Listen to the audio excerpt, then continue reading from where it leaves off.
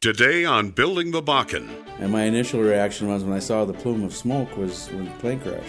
If we can't hydraulically fracture, we can't produce oil. When this train crashed and started blowing up, we weren't sure if it was a situation like they had in Minot where they had chlorine gas that could have been killing people. And you can't find many people that'll talk about this. I'm sure they won't, because I'm sure it was against their protocol. Of course, the home of 5 governors, they're not going to let anything really happen here. Let's hope, you know.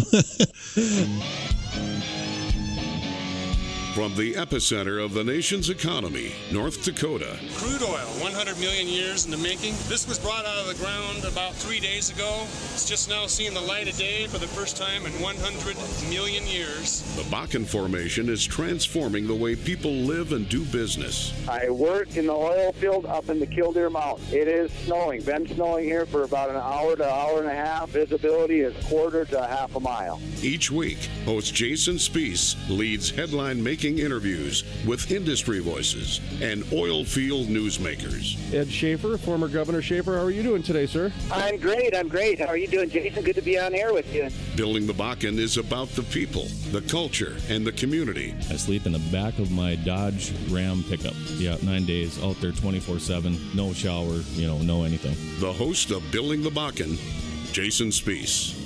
If you like fine wine, you'll love fine oil.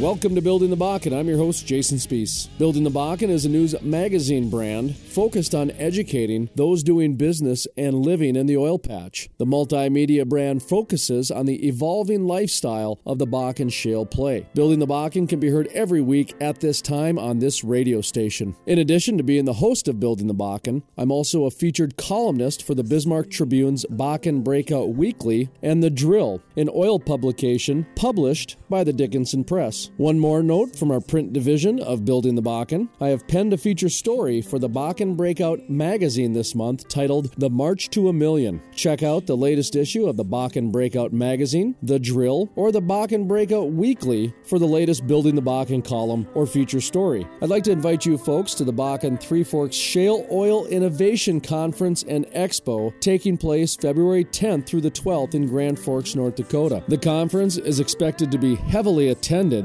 as it's being held in the Alaris Center. This 3-day Innovation Expo will focus on improvements of oil recovery and transportation of Bakken crude. The Bakken Innovation Expo will feature speakers, vendor booths, food, drinks, networking events, and oil-minded professionals. I would like to extend an invitation to anyone interested in attending. For more information, visit their website at www.bakkenoilconference.com. Of course, you can always access it via our website. We have their information linked up. I do want to mention I will be moderating a panel on February 10th, Monday, February 10th, in Grand Forks at the Alaris Center for the Bakken Three Forks Shale Oil and Innovation Conference and Expo. I will be up at the conference broadcasting, conducting interviews, and moderating a panel. For more information, visit our website. We have their information linked up.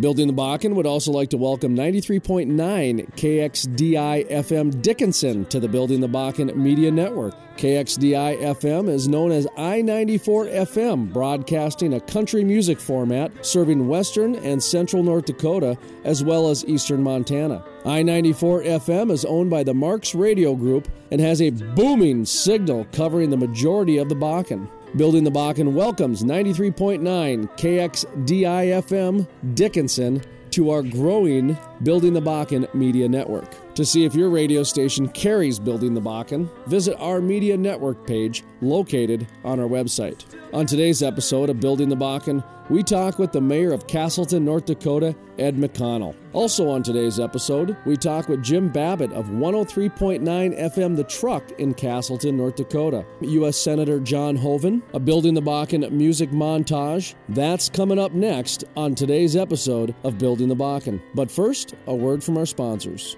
Attend the Bakken Three Forks Shale Oil Innovation Conference and Expo taking place February 10th, 11th, and 12th in Grand Forks. produced by the Bakken magazine and in collaboration with the University of North Dakota College of Engineering and Mines. This event is the nation's only shale oil conference with a comprehensive agenda focused on the latest innovations driving the Bakken shale oil technologies. Visit www.bakkenoilconference.com to register. That's www.bakkenoilconference.com.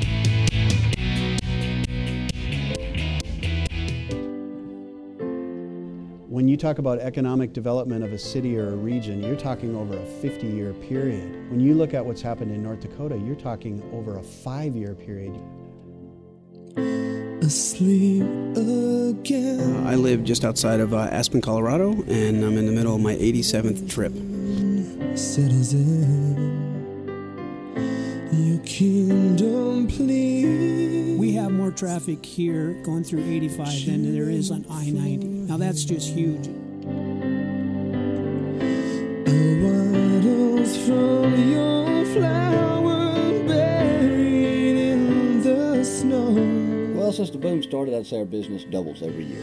The minutes turn to hours, still hasn't turned to gold. This is really becoming a regional play. And you can tell that even already when you get out and about. You get to places like Billings and to Rapid City, and Fargo and Grand Forks for sure, but even well beyond into Minnesota. I think Minneapolis is the biggest winner in this whole deal. There's no doubt. You nailed it. You're going to face some hard times at first, but the rewards are worth it. Asleep so sound. The boom that we're seeing in the Bakken is historically unprecedented, and really not just in the district, but nationally as well. Your kingdom base. Williston has taxable sales greater than that of Fargo, North Dakota. So think about the productivity per person in Williston. I watch you in your tower. Nothing but a high school education. They got their DOT license, went out, got hired on with a company, and now they're making triple figures, working 70 hours a week. So it's a great success story for anybody that's got a work ethic. Turn to gold, gold.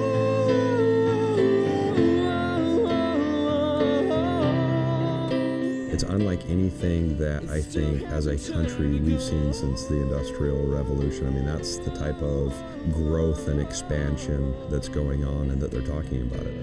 Now growing up. There's really going to be two phases. The oil itself, once the wells are in place, will produce anywhere 25, 30, 35 years. Okay, so you'll continue to see production. I think the bigger question is, how long do we see the crazy level of investment on the drilling side?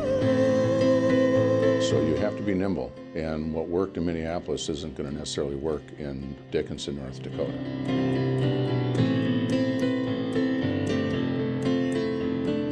Yes, it was a pretty big deal when we had our groundbreaking. The governor flew in, and we all shoveled dirt. We flew up one day, shoveled dirt, and flew back the next.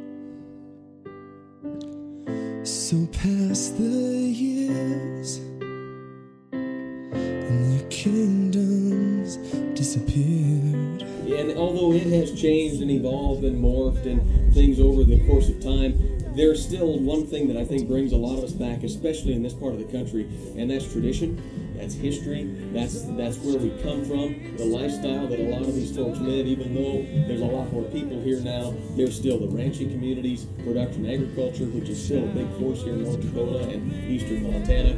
And I think when you look back to our roots, this is kind of where our roots are.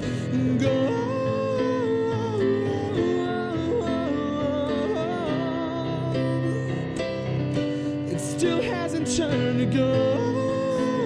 Depending on my hours, I could be close to six figures. There's a lot of guys out there that are doing six figures a year. A year, yeah. There's a lot of guys that are out there doing that. Did you ever think in your life that you would have a job in North Dakota without a college education in your mid-30s that you would make six figures a year on? Well, no. I've always dreamt of being a rock star. It still hasn't turned to gold. Infrastructure needs, but that we're making the investments in restaurants, in housing, in entertainment, in airports, in all the things that go to quality of life. Still hasn't turned to gold.